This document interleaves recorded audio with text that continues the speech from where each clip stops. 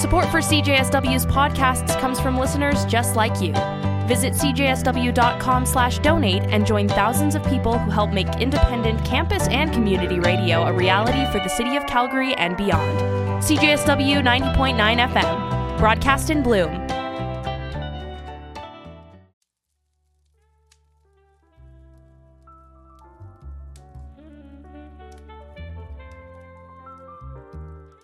Good evening. You are tuned in to another episode of Writer's Block. Writer's Block airs on the third Wednesday of every month from 8 to 8:50 Mountain Time on CJSW 90.9 FM. We feature inspiring interviews, fiction readings, and fun literary segments. Writer's Block airs out of the University of Calgary campus. If you missed this episode live, you can listen again on cjsw.com. This episode of Writer's Block features interviews with Jim Jackson and Suzette Mayr. It also includes fiction by Renee Meloche, and a short segment by student volunteers Tammy and Serene. Without further ado, let's get started. Coming up first, we have Fixing Twilight.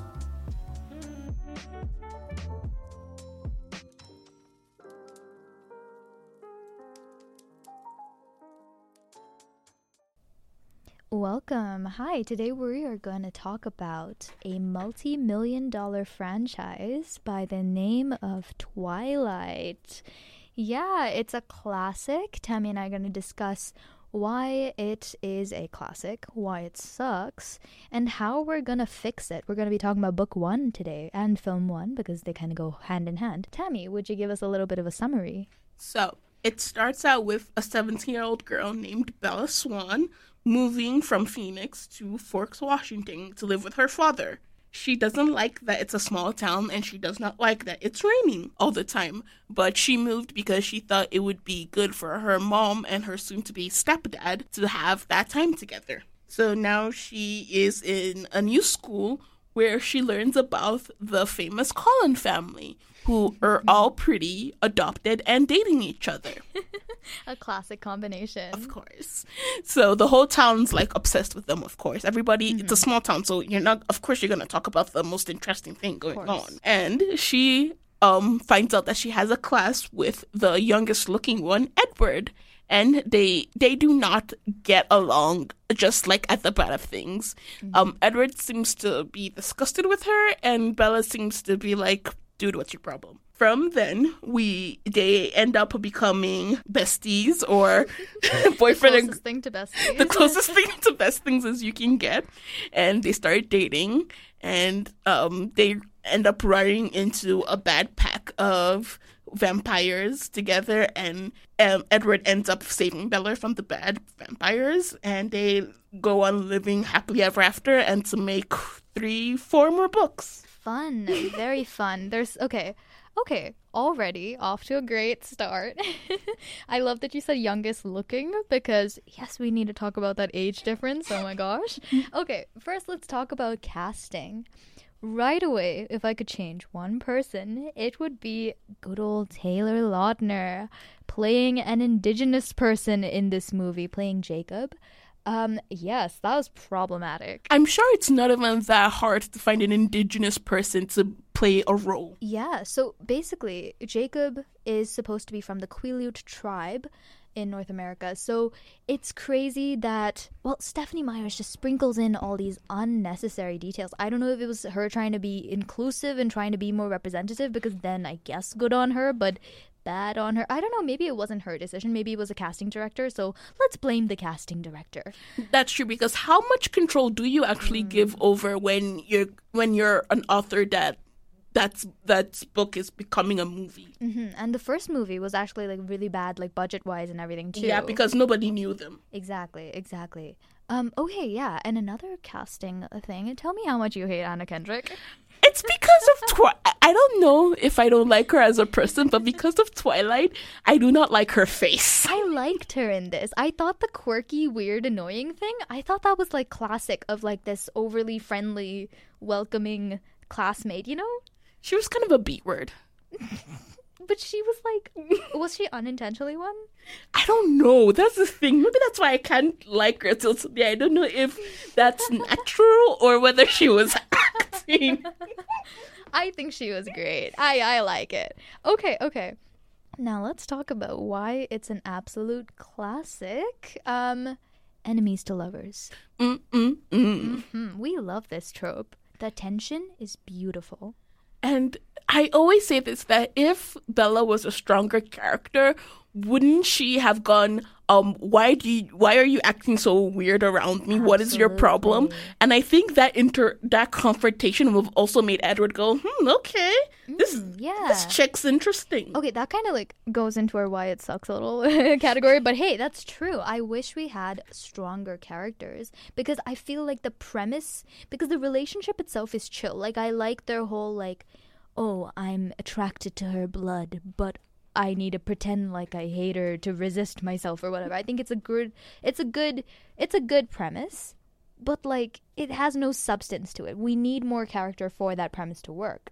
Another reason why it's a classic, I think it was one of the first paranormal supernatural romances that happened, and it took place shortly after Harry Potter, so everyone was sort of already high on that fantasy liking thing, and had a female lead. That's pretty cool for its time. That's true. I think there's also kind of a gap between kids who read Harry Potter and kids who read Twilight and kids who read both of them. I think Harry Potter came out a little bit before it. So I think people who grew up with the first Harry Potter books kind of were in the right age range, tween-teen range for the Twilight books. So I think it might have worked really well. Time to go back in time and write a fan... something better. Something better so you can come back with money. Yes. And okay, anything else that you liked about it? Give us why it's a classic. Anything else? Or is that it? I'm genuinely thinking, oh my goodness. The fact that we have to think this hard. I can only think about my problems with it. Yeah, okay, so let's start talking about the problems with it. They got vampire mythology wrong. Shimmery vampires in the sun instead of them being affected in any way. They completely ruined that. From the beginning, that was my problem with it. Like, I would grind my teeth anytime they mentioned that. I feel like if they were gonna do stuff like that, then they should have explained it. Like, oh yeah, we actually just like, we kind of scurved the representation of vampires in history because we wanted to protect our identity or something. Like, I feel like at least that would give me a little bit of something to stand on. That's true, because Bella could have been like, oh, the looking in mirrors thing, is that true? So he'd be like, no, we just made that up so that we could work around. Yeah, so we could work around and be like, see, I'm not a vampire. Yeah, exactly. See, that could have worked so well. And you know the time when he was like, so what am I? Or whatever. And she was like, I know what you are. You're a vampire. Like, how does she know? Oh, this is probably going spoiler in... I'm probably getting ahead of myself, but if Bella had the obvious hobbies of a writer and she had that like creative fuel just always going, I would have been able to put together that he was a vampire. Yes, so what we should have had... Okay, so Tammy and I were thinking about how to fix it. We're going to talk about this a little bit more in detail in just a little bit, but Bella being a writer would explain her absolute like romantic mindedness. This is Tammy's idea. She was like, oh, what if like the over dramatization and everything, right? It would work really well because then we have an explainable reason for why Bella is so quick to jump to conclusions where he's a vampire, or why she's so invested in the love story right away. Like, there's so many things that are unexplainable that could be explained if you actually gave her a character. That's true. Plus, when I was 17 years old and I was writing, if I met a boy that I thought was cute and that I thought, okay, maybe there's something, I would have gone immediately to like, okay, this is gonna be the ship of the entire book.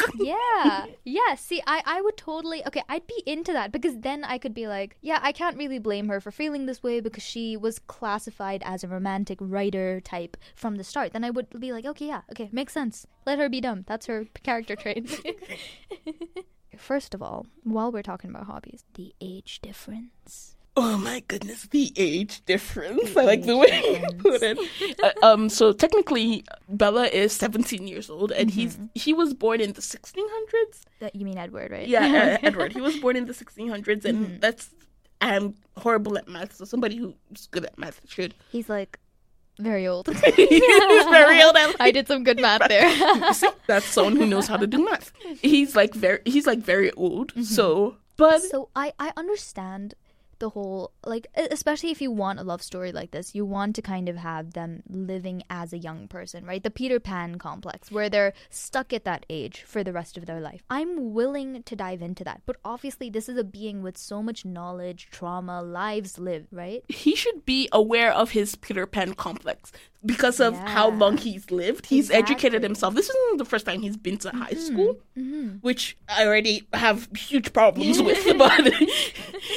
But somebody like that should be self-aware. Yeah, and I think if they're gonna make him be like stuck at 17, I think we should have seen more of his thinking behind it, because there is this unmistakable like maturity that comes with having lived so many lives like he has, while also being a child, right? So I really want to see, maybe we could have even had like a conversation between, what's his name, Carlisle? Yeah. Carlisle and him, like where there's like a very clear father-son distinction, because there's a maturity difference for some reason. Like I don't know how, like I'm not smart, man, but I think Stephanie should have been, because I wanted to see, I would have liked to see Edward being 17, because right now he's just a creep who's way too old, stuck in a 17-year-old's body.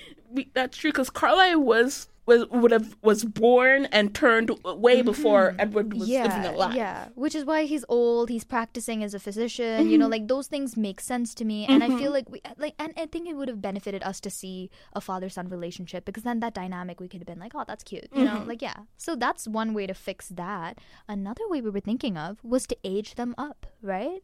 So like college age Bella Edward, I feel like would have worked a lot better. That's true, because when you're at college age, you're a little bit more jaded than you were in high school. Yeah. I feel like. Yeah. So even if they had met and he was going, oh, she thought, oh, he's disgusted with me, a college girl might have, I don't know, what would have, I'm asking Serene and myself, what would a college girl have done? Oh my gosh, we're college girls. What would we have done? Honestly, I'd have lost interest the moment he showed that he was disgusted with me. I'd be like, oh, hey, this guy's racist or something. I don't know. Oh, Bella's right, the white though. Yeah, Bella's white. Like I don't know. I'm kind of irrational, so I might have like been yelled into at that. Oh my god. No. I would have yelled at him. Oh, okay. After class, I would have like, yo, what's your problem? Like, I would have listed out his issues with me and asked him what your problem is. Yeah, okay. I don't think I'd have the guts for that, because if this guy's some mysterious, like, vampire guy, like, I'd just be like, okay, I'm done. I'm dropping out of those classes. No, I like to yell at random people I don't know. Good. I'd have loved to see that. Yeah, I would have loved Bella with an actual character. Yell at this dude. Yeah, I would have loved that. So many fanfics came from it, right? The number one worldwide favorite, number one Google answer is 50 Shades of Grey. That's right. And when you read the original Twilight, you see how it works, because it works better in the books. Yeah, for sure. You can see Bella's submissive personality. Edward less so, but like you can see how it works. Okay, let's actually talk about like casting over here as well, because Robert Pattinson and Kristen Stewart, I think they're pretty. They are both very pretty. Yes. And Robert Pattinson famously hates this franchise. And I think, personally, the performance works well because he hates it. Because Edward also hates himself. So this works well because there's shame in everything he says. But he says it well. I could feel the pain. You're like a drug to me. Yeah, okay. This guy's depressed. I get it. You can tell, you hate yourself too, don't you? Exactly. And Kristen Stewart, I love her, lesbian queen. In this role, though, the writers did her dirty. Like, she could have done so much better. Like, I knew I was bi from, like, middle school. So while watching Twilight, I had this confusing feelings between for both of them that I did not understand until my college. Yes. It's not even Jacob or Edward. It's Edward or Bella. Let's go. Yeah, so I think what could have worked really well was if they kind of gave them personalities, gave them more to work with, because I think all the actors did a good job playing their roles. They got really good actors for how low budget it was starting out. Yeah, that's a good point. Yeah, and they all are still famous. That should tell you like how good they are actually at acting, right? So I'm not going to blame Kristen Stewart. I'm going to blame the writers here. So how do we fix it? We age them up. We have strong leads, give them hobbies. Let Bella have cursed them out in the beginning. Yes. Oh my gosh, yeah. So I think did we just fix Twilight? Oh, okay. And don't forget to remove all that very, very bad cultural representation for the Quileute tribe. And it cannot be hard to find an Indigenous person who's a good actor, I am sure. Yeah, exactly. Indigenous actors are out there and they're looking for roles, and instead you give it to freaking Taylor Lautner? Y'all. Like, no hate, Taylor, but, like, go home. Maybe a little hate, Taylor. No kidding. But yeah, I think that's pretty much how we fix Twilight. I'd love to touch on Jasper, by the way, and how he's an ex-Confederate soldier, but we're good. He's not even in this movie that much, so we're gonna save it for the next books and the next movies. Thank you for joining us. Thank you so much for joining us. Yeah, okay. Talk to you guys later. You are tuned into another episode of Writer's Block on CGSW 90.9 FM. That was our fun segment with Serene and Tammy called Fixing Twilight. I, for one, definitely agree that novel could use some fixing. Hopefully in future episodes we get to hear them fix the sequels as well. Coming up next, we have an interview with Suzette Mayr on the Sleeping Car Porter. Stay tuned! And they lived happily ever after on CJSW. Hi, my name is Jenny Kwong for Writer's Block. Today I'm speaking with Suzette Mayr, author of a new novel called The Sleeping Car Porter, which is her sixth novel. She is a professor in the English department at the University of Calgary. Welcome, Suzette Mayr, for joining me today. Thank you. So the last novel I read of yours was Mona Sarah's from 2011. And so that was a contemporary novel set in a high school. So what made you decide to set your most recent novel in a more historical setting? Yeah, that's a really good question. Monoceros came out in 2011, and I had another book that came out in 2017 called Dr. Edith Vane and the Hares of Crawley Hall. And all of them, and actually all of my books up until the most recent one, were set in the present. And so setting the Sleeping Car Porter in the past was partly, there are many motivations for that, but it was partly a challenge to myself that I wanted to do something different, because I don't want to be one of those writers who kind of writes the same book over and over again with the same kinds of characters, just with different names. And so it was partly personal challenge. It was also partly that I had become, over the years, really, really, really interested in sleeping car porter history. And so, up until relatively recently, I didn't know that Black sleeping car porters, so on luxury passenger trains, I had no idea that they were all primarily Black men for a really, really, really long time, up until, later in the 20th century, actually. The more I read about them, the more interested I became. And what really got me was that I was not able to find any evidence of queer sleeping car porters. And so it just became a personal challenge to myself I'm going to write a historical fiction. I'm going to write a historical fiction about somebody about whom there is very little in terms of archival traces or records. And so it was just a great big challenge to myself that I eventually just fell deeply in love with. I had also, I didn't realize until quite late into the writing process, the novel is set in 1929, and I thought, I don't know anything about the 20s. I know nothing.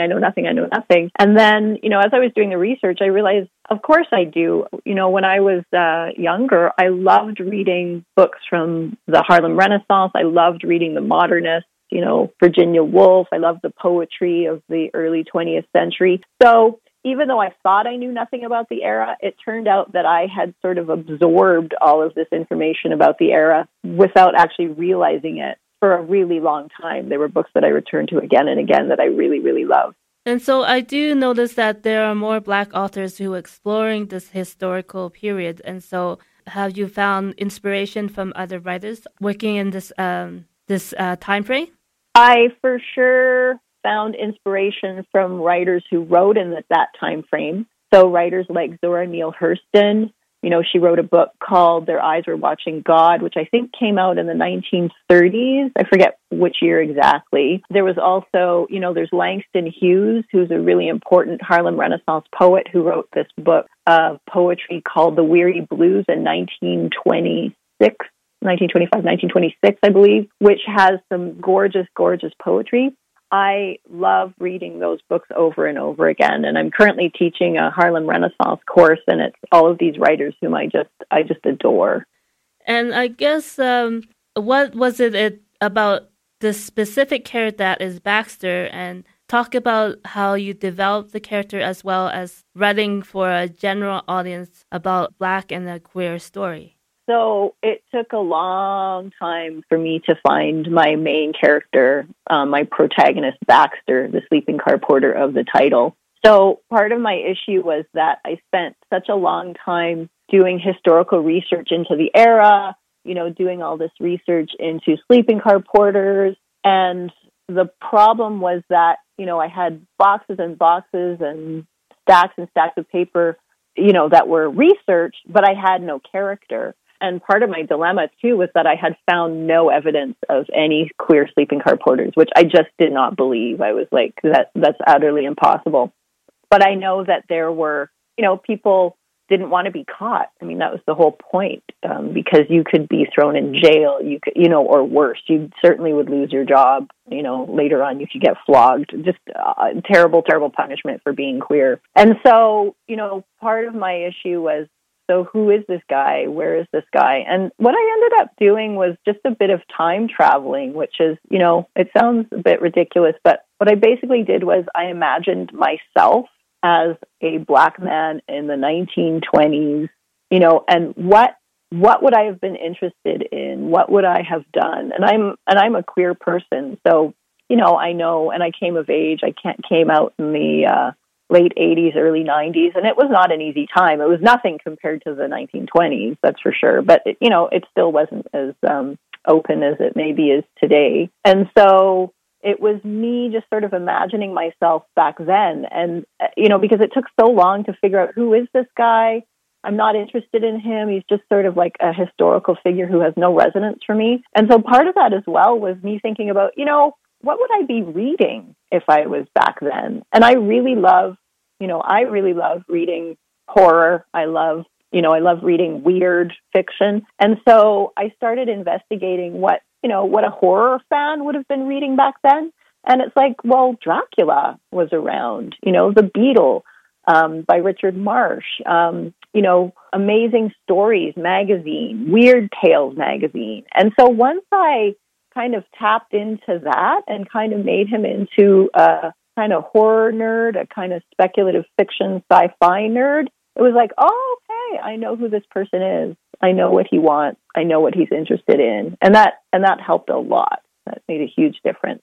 And so what is it about those weird tales that drew people? Because it seemed like it's specific to that time frame when there was this outpouring of pulp fiction sort of publications. Yeah, I don't know that much about the history of those kinds of magazines from that time, but I do know that what, and certainly for Baxter, what those stories propose is a different reality, a different future. And quite often, especially within horror, it's about the revenge of the other. It's the, if you look like at pretty classical horror, it's about, our fears coming to life. But what if you are the fear? So when you think about horror, it's always like the darkness, blackness is evil. But what if you are the Black person? What if you are the horrific person? What, those texts give you, what a book like Dracula gives you, what even like the movie, The Creature from the Black Lagoon, what they give you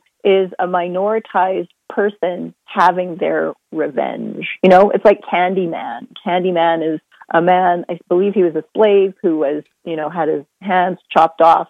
And so it's him coming back from the dead and saying, I'm going to get you. And how beautiful is that? I find it really, really, really appealing. So horror is kind of like, it's about subverting the status quo. It's about empowering minoritized, disenfranchised people. You'll see, female figures. I find female figures in horror, if they are the ghost or whatever, I find that more terrifying than any sort of slasher movie because, it takes a lot to make a woman express her anger. And if she does that back from the dead, you're in deep, deep trouble.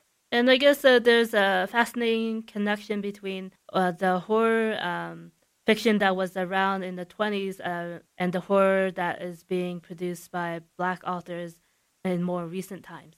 Yeah, oh, for sure. Absolutely. I mean, if you look at, contemporary horror by Black people, I'm thinking of like Kindred by Octavia Butler, where it's a character, well, that's more speculative fiction, but, where it's a time travel book where the character travels back to the slavery past. If you look at, what Jordan Peele is doing in the movies with Get Out and Nope, I think he's just fantastic because he's tapping into, there's a whole documentary called Horror Noir, and there's a book that's associated with it that talks about Black people in horror and their roles and how they've been around a lot longer than you would imagine. It's a very interesting history. And for the period that Baxter is dealing with, so I looked at a very specific issue of, I think it was Weird Tales. Those stories were about, there was a story called The Chemical Brain about a robot who turns on its maker and kills the maker. There's a story about a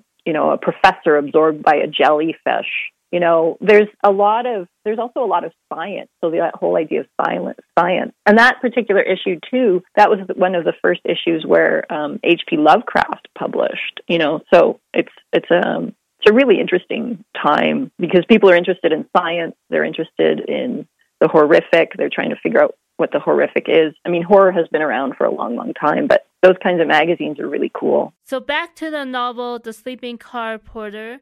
How much time did you spend on trains to get a sense of the social interactions on trains? When I was a kid, we used to ride the train. We used to travel on the train. My whole family, we would travel on the train from Calgary to Vancouver for spring break. And we did that every year, or we'd go to Tofino or wherever. So, I've been riding trains ever since I was a kid, and I just loved it. I mean, it was, I had great associations because it was vacation time, but it was also, I loved the movement. I loved, watching the landscape change from kind of, wintry Calgary to very lush, green BC. And then as research for this book, my partner and I rode a Via Rail passenger train from Winnipeg to Vancouver. And that was really interesting because I had my eye on the porters because I was trying to figure out, what's it like now? What are the jobs that porters have to do that maybe haven't changed? Just the way they took care of us, like, making down our berth and, the calls for meals, those kinds of things it was fascinating to me. And then I ended up, in Cranbrook, there's this marvelous history museum where they have a perfectly preserved train from, or luxury cars from 1929 from the CP Rail. And so I was able to walk through there and just kind of imagine the time and the beauty and the movement, but also the claustrophobia, right? Because it's this gorgeous, gorgeous, train car, but you also don't get off very often. So it becomes more and more, you don't move very much. And I had the sensation when we were traveling from Winnipeg to Vancouver, which is, at first it was a novelty, but after a while it's like, okay, you can only walk so far before you return to where you just left. All the passengers become sort of like a little village because you see the same people over and over again. And so in my book, there's a mudslide where the train has to stop in the Rocky Mountains, and so everybody's stuck with each other for days and days, and they start to go a little bit squirrely because they're stuck in this confined space. All right, I guess that's the end of the interview. Anything else you'd like to say about the novel before we wrap up? No, I hope that people enjoy it, and all aboard. All right, thank you for your time, Suzette, and I hope to talk to you again sometime soon. Thank you so much. Hi, this is Jenny Kwong, and that was my interview with Suzette Mayr, author of a newly released novel, The Sleeping Car Porter, from Coach House.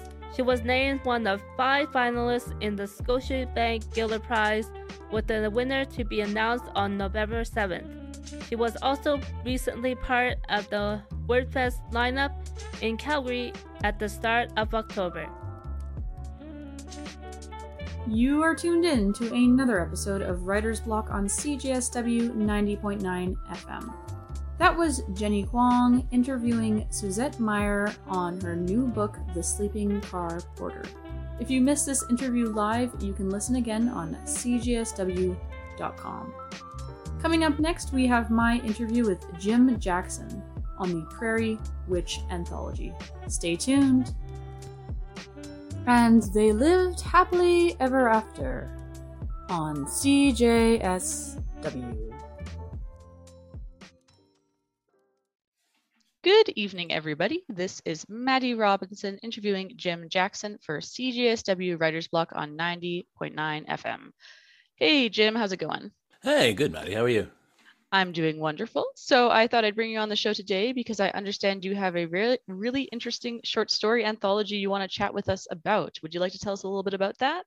Yeah, absolutely. Coming this month, Prairie Witch, an anthology of psychological thriller short stories by female and women identifying authors from across the Canadian prairies, all set on the Canadian prairies, that kind of reclaim the term witch, right? To have it to be much more of an empowering thing rather than a slander or a slur or what we've seen historically a lot. When you reached out to me about this collection, I was really interested in this because a lot of people don't know this, but for a while I worked in kind of a metaphysical new age store. And so I worked in a place where we actually had a huge shelf of really old school herbs. Like we had star anise and we had basil, but we had all the metaphysical qualities on the bottom. Now I don't know a ton about that, but I thought it was very interesting because I've noticed lately, especially the past 5 or so years, there's been a huge trend of reclaiming the idea of a witch or more feminine spirituality or even a more feminine identity that's kind of been disowned. So I wanted to ask about this anthology. I've interviewed people that have done anthologies before. Was this kind of an anthology where all the writers got together and decided to all write on the same thing? Or was this something where you sent out a call for submissions that said, you know what, we want everyone on the prairies that identifies as a witch or understands this term or has something to say about this term to come to us? Was it more of a calling or did people just come together? It was much more of a calling. Stacey Condola, who's the editor and who's the brains behind the whole project. I'm just the publisher. Mm-hmm. I'm just getting it out into the world. She approached me at a writers' conference actually a few years ago with an idea, Prairie Gothic. So it's the same kind of idea, Gothic psychological thrillers set on the Canadian prairies. She found it was a very underrepresented, underutilized setting for Gothic stories. So we put out Prairie Gothic in October of 2020, and then this is kind of the follow-up to that, the Prairie Witch, and I loved the first idea. I like Prairie Witch even more, so I said yes, let's do it. We put out a call for submissions and got so many more than we could possibly include in the book. There was a great turnout, but we limit it to 13 for spooky number, reasons anyway. Yes. Yeah, right. I love it. Yeah. And so we really got some really top-notch writers. Some people who are a little bit more established and some who this is the first story they've ever sold. Yeah, that's always the fun part about anthologies too, is you read an anthology and you flip the page and it's someone who's just a student and they just started, and you flip the page again and it's someone who's published multiple novels and you're like, I recognize that name. So that's what I love about student journals and anthologies and things like this, is you get the whole mix, which is kind of the fun part, I think. So I wanted to delve a little bit more into this idea of the Prairie Witch. So I know that the setting of the prairies, as you mentioned, the Prairie Gothic, I do know that Gothic literature also had a bit of a trend recently as well, because I think people are starting to realize that Gothic doesn't have to be like a castle on a mountain on a dark and stormy night. You can have something that's really Gothic and really kind of surreal, like in your own backyard. So what about the prairies kind of drew you about writing? Was it just the fact that we don't have enough kind of local literature focusing on that setting? Is it just the fact that the Alberta setting, especially these days, feels kind of spooky? Like what exactly? Because I do the drive very often now from the mountains all the way to the prairies, and it's kind of a strange shift. It happens like really fast, and it's almost, I find it almost a little jarring, especially because there's just so much space and so much skies. So what drew the writers to this idea, and what drew you to this idea specifically? That's very much it. That wide openness is not traditionally associated with Gothic, with either the castles or the the heavy, sweaty kind of Southern Gothic from out of the United States, right? But I've always liked that wide openness, and found that can be it's quite psychologically bearing, right? It makes you feel small. And so that then, if you add some kind of other creepy element to it, really amplifies that feeling. And I think, the one thing that the prairies always have going for them is they have like the endless fields of wheat, and they also have the scarecrows. I think scarecrows, now that's something really Gothic. We got Absolutely. that going for us, right? Nobody else has that. Add a little hangover of forest fire smoke, and you've got a setting right there. Exactly. You get that nice orange tea light almost in the sky. Yeah, it's perfect. It's perfect. I wanted to ask you a couple more questions. I was super excited to try and sneak you in for our October episode, because this is the spooky season, and I thought, we got to do it now. Definitely. When it comes to the stories, I don't know how familiar you are. Unfortunately, I didn't get to actually like read through all of them because I didn't have the time, but I did kind of poke and peek at them. Tell me about some of the stories. Like, are some of them more like, do you have any like good witches in there versus bad witches? Do you have more like people just like talking about the identity there? Like, what was kind of the theme, or what did you like the diversity of the different people and how they kind of presented? There is quite a lot of diversity in there. I mean, it's from characters who are full out know they're witches and just have this power and use it for whatever means they have where they are on the prairies, to people who happen to pick up a book on herbalism, to go back to your point there, and find that it actually works, and they can kind of control people around them and that. So yeah, it's there isn't a straight out theme that it's about this kind of thing. It's anything that presents that kind of witch idea in a positive light. Stacy, I suppose, included in. I had nothing to do with the story selection. That's entirely her brainchild. Yeah, that makes sense. Maybe I'll have to bug her just for like one or two quotes or something like that. Yeah. Yeah, I find it interesting because the idea of the witch, I mean, of course there was the Harry Potter thing, but that was more of a wizarding thing. The idea of a witch, I've been paying attention to the kind of trends, and I've noticed it's really been on an uptick for the past 5 or 6 years now. I don't know, as a publisher, if you can speak to kind of like the female demographic, and if you've noticed that they've been looking for certain kind of stories, or if you've noticed there's certain kind of ideas that they're really resonating with. I figured I'd ask you as a publisher, because I'm not sure, but I've noticed just as a consumer and as someone who kind of pays attention, I've noticed a lot more in the media, and even in bookstores you see people selling tarot cards, and people are getting more and more like, it's almost like there's been like a shift where people are back into like astrology and things like this. So what, as a publisher, what do you make of that, like in the literary scene? Like, how do you kind of navigate that? Do you think like, there's a female demographic that has a specific niche or a specific perspective they're looking for, and they want that to kind of be heard? Was that kind of the idea that you noticed, or? Definitely. Yeah. I mean, and I was keeping a close eye on things over the last couple of years, because nobody knew we knew there would be a shift coming out of the pandemic of what people were looking for, but would they want something kind of light and fluffy and funny and life affirming, or would they go into something that brought out more, explored darker elements? And it seems to have been the latter. And I think a lot of it is that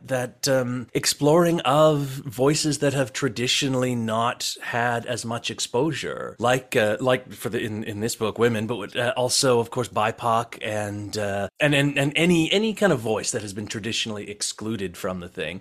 And that could play into why there's a metaphysical uptick as well, right? Because that is a way that people can find an inner power when their voice has been traditionally excluded. For sure. And it is interesting because it almost makes a different frame. I pulled up a book that this kind of made me think of when I was studying in English in university. I was kind of reading for like personal study. It's a book called We Were Witches by Ariel Gore, and it has a lot of similar themes. I don't know if you've heard of this book. It was very popular. You probably recognize the cover. I read the book, and it's interesting because the book, what's fascinating about the book is it even makes the argument that the traditional plot structure that kind of looks more like a mountain is a masculine form, where like a more feminine plot structure is more like a spiral, is what she kind of says, Mm-hmm. or more of like a feminine shape almost, which is Spiral is very connected with witchcraft, of course, too, because you stir cauldrons and things like this. And so I thought it was interesting because I almost wonder if part of the trend is you're not just looking for different content, but like the way it is even written. Like even an anthology is a little different because it's more of a mix and mingle versus one just one story, right? So I think that's very interesting because that book, I do remember reading it. Kind of surprised that I actually remembered the name of it, but it's called We Were Witches, and how it's written is basically that the plot is not this linear thing, and the novelist almost makes the argument that kind of plot is even actually like more of a masculine or traditional plot, which I thought was very interesting, right? Especially when you consider the metaphysical elements, because in a lot of metaphysical like astrology, but also just in a kind of new age kind of metaphysics and that perspective, you see that there's no past or future, and that's kind of how you can read the future. Everything's in the now, and so how does that deconstruct a plot, right? Does that kind of make sense? And so Absolutely. it's actually like, it's not just that you're including almost witchcraft elements or metaphysical elements. It's like the way that it's written, if you're writing it from that perspective, it's going to look different, right? Like I've always been interested in choose your own adventure novels, and I think this is wise because I'm so interested in like these kind of ideas that aren't always structures. Right, a different structure. So I find that very interesting. I thought I'd just bring that up only because I was curious. Now I will say, I regret to say, unfortunately, I didn't quite have enough time to read all the stories or anything, that even though I was poking. I don't know how much you know about specific stories, because I could ask a couple questions about those, or if there's one that stood out to you.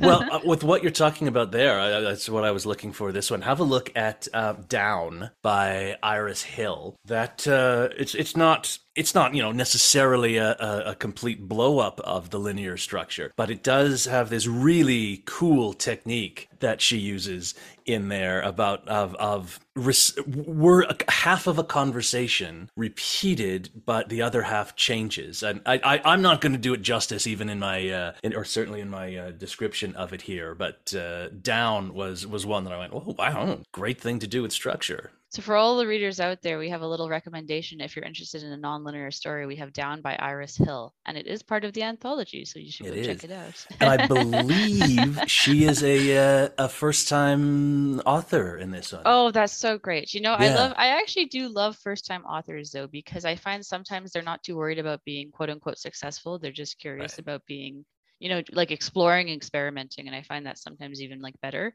So I understand that you have a book launch party coming up. Did you want to tell the listeners about that at all? We do. This is the first book launch I've done since pre-pandemic, so it'll be a lot of fun. We have, I think, 10 out of the 13 authors reading 5-minute segments. It's on October 27th in Calgary, if you're in the Calgary area. Doors at 6:30. We start at 7, and it's at C Space King Edward, in the old King Edward School, at the 4th floor in the Alexandra Writers Center Society room. We'll have music, we'll have readings. We're looking at having some tarot card readings. So, awesome. Yeah. So that'll be a fun time. The whole C Space at the time is having their Halloween mixer, so there are a lot of other events going on at the same time. It'll just be a spooky, fun little thing. You can find out more on the Instagram for the book, just at Prairie Witch Book. Awesome. Well, that's cool. I'm sure listeners will be interested in checking that out. That sounds like a very fun, spooky event, especially for October. Absolutely. Awesome. Well, thank you very much for coming on. I really appreciate chatting with you today about the anthology. It's always great to have some like local anthologies on, because Alberta has a very unique kind of demographic and a very, as you mentioned, very unique Gothic. So it's always good to get the word out there. Before we sign off here, I wanted to also ask if there's any listeners curious about kind of your publishing and things like this. Is there like a future project that you guys are already thinking about doing, or like a future call for short stories that you're thinking about doing for a next project? Well, in terms of the Prairie line, I believe there is. I'm not privy to the idea yet, but Stacy says she has one more that we can do so that will be an open call for submissions. And then in terms of other things, we're open for submissions from time to time throughout the year, so you can always check at theprairiesoul.com/press, and that'll let you know what we're looking for at any given time. We have in the spring a couple of poetry books coming out, as well as how to tap into your inner creativity how-to book. Oh, I love books like that because you think you don't need them, but then you read them and you're like, hey, this is a good self-help book. This was like a good reminder. I actually needed this. Yeah. Absolutely. Yeah. Awesome. Well, thank you so much for coming on tonight. We really appreciate having you on. I'll make sure that listeners go out and buy the anthology because that's perfect for spooky season. And hopefully someone can maybe do a little write-up about it, or a review about it, or like a project about it for their classes. Absolutely. Love to hear it. Awesome. Thank you so much.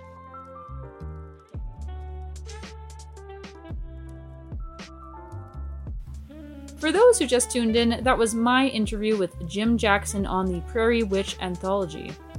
As mentioned, the anthology is coming out this month to a local bookstore near you. Check out their Instagram to attend the fun local event he mentioned. That sounds like so much fun. I wish I was in Calgary for that. Coming up next, we will be featuring a reading from the collection by Renee Meloche. That reading will be closing out this episode for tonight. If you just tuned in, you have been listening to an episode of Writer's Block on CJSW 90.9 FM. We featured a fun literary segment and 2 interviews. If you missed this full episode, you can always listen again on cjsw.com. Thanks for listening, and please join us again next month in the evening. I wish everyone a happy Halloween, and happy writing. Hi, I'm Renee Meloche, and this is an excerpt from my story for the Prairie Witch Anthology called Socia. I hope you like it. On account of my mom being a witch, I thought I'd better ask her what she thought about the thing that wasn't me showing up at my school. On my walk home, the air was crisp, laced with the bitter bright scent of overripe crab apples and the echo of coming snow. I shrugged my shoulders up to keep my ears warm. Why the thing that wasn't me was wearing a dress in this weather, I couldn't guess. I waved to Mr. Chen, who was out sweeping the sidewalk in front of Walk and Roll, the Chinese diner at the end of our block. He must not have seen me since he didn't wave back. When I walked through the back door into the kitchen, Mom was on the phone, so I went to Mona's room.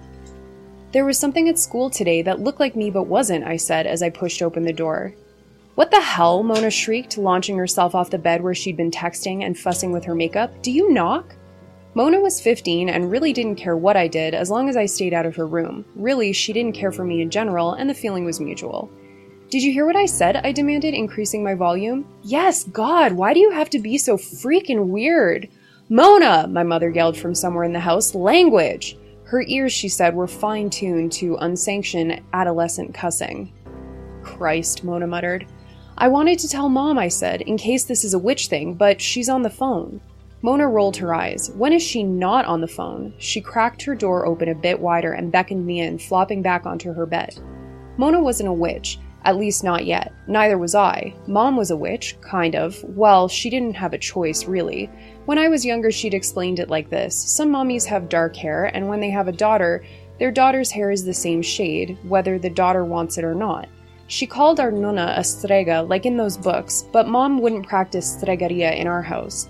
She kept candles of the saints around her bedroom and prayed on her bisnonna's rosary every night, and on Sundays she went to the Catholic church across the street from the Lutheran church in town. But she still kept her libro del hombro in the bottom of her closet and left orange peels and cloves on our south-facing windowsills for prosperity and luck. She tried to grow basil in the back garden, but it shriveled in the first and second and third spring frosts. There aren't many of our kind left, she'd say. I'd overheard her once, talking to a friend from home about how the warmth and humidity of the lakes made it easier for magic to take hold.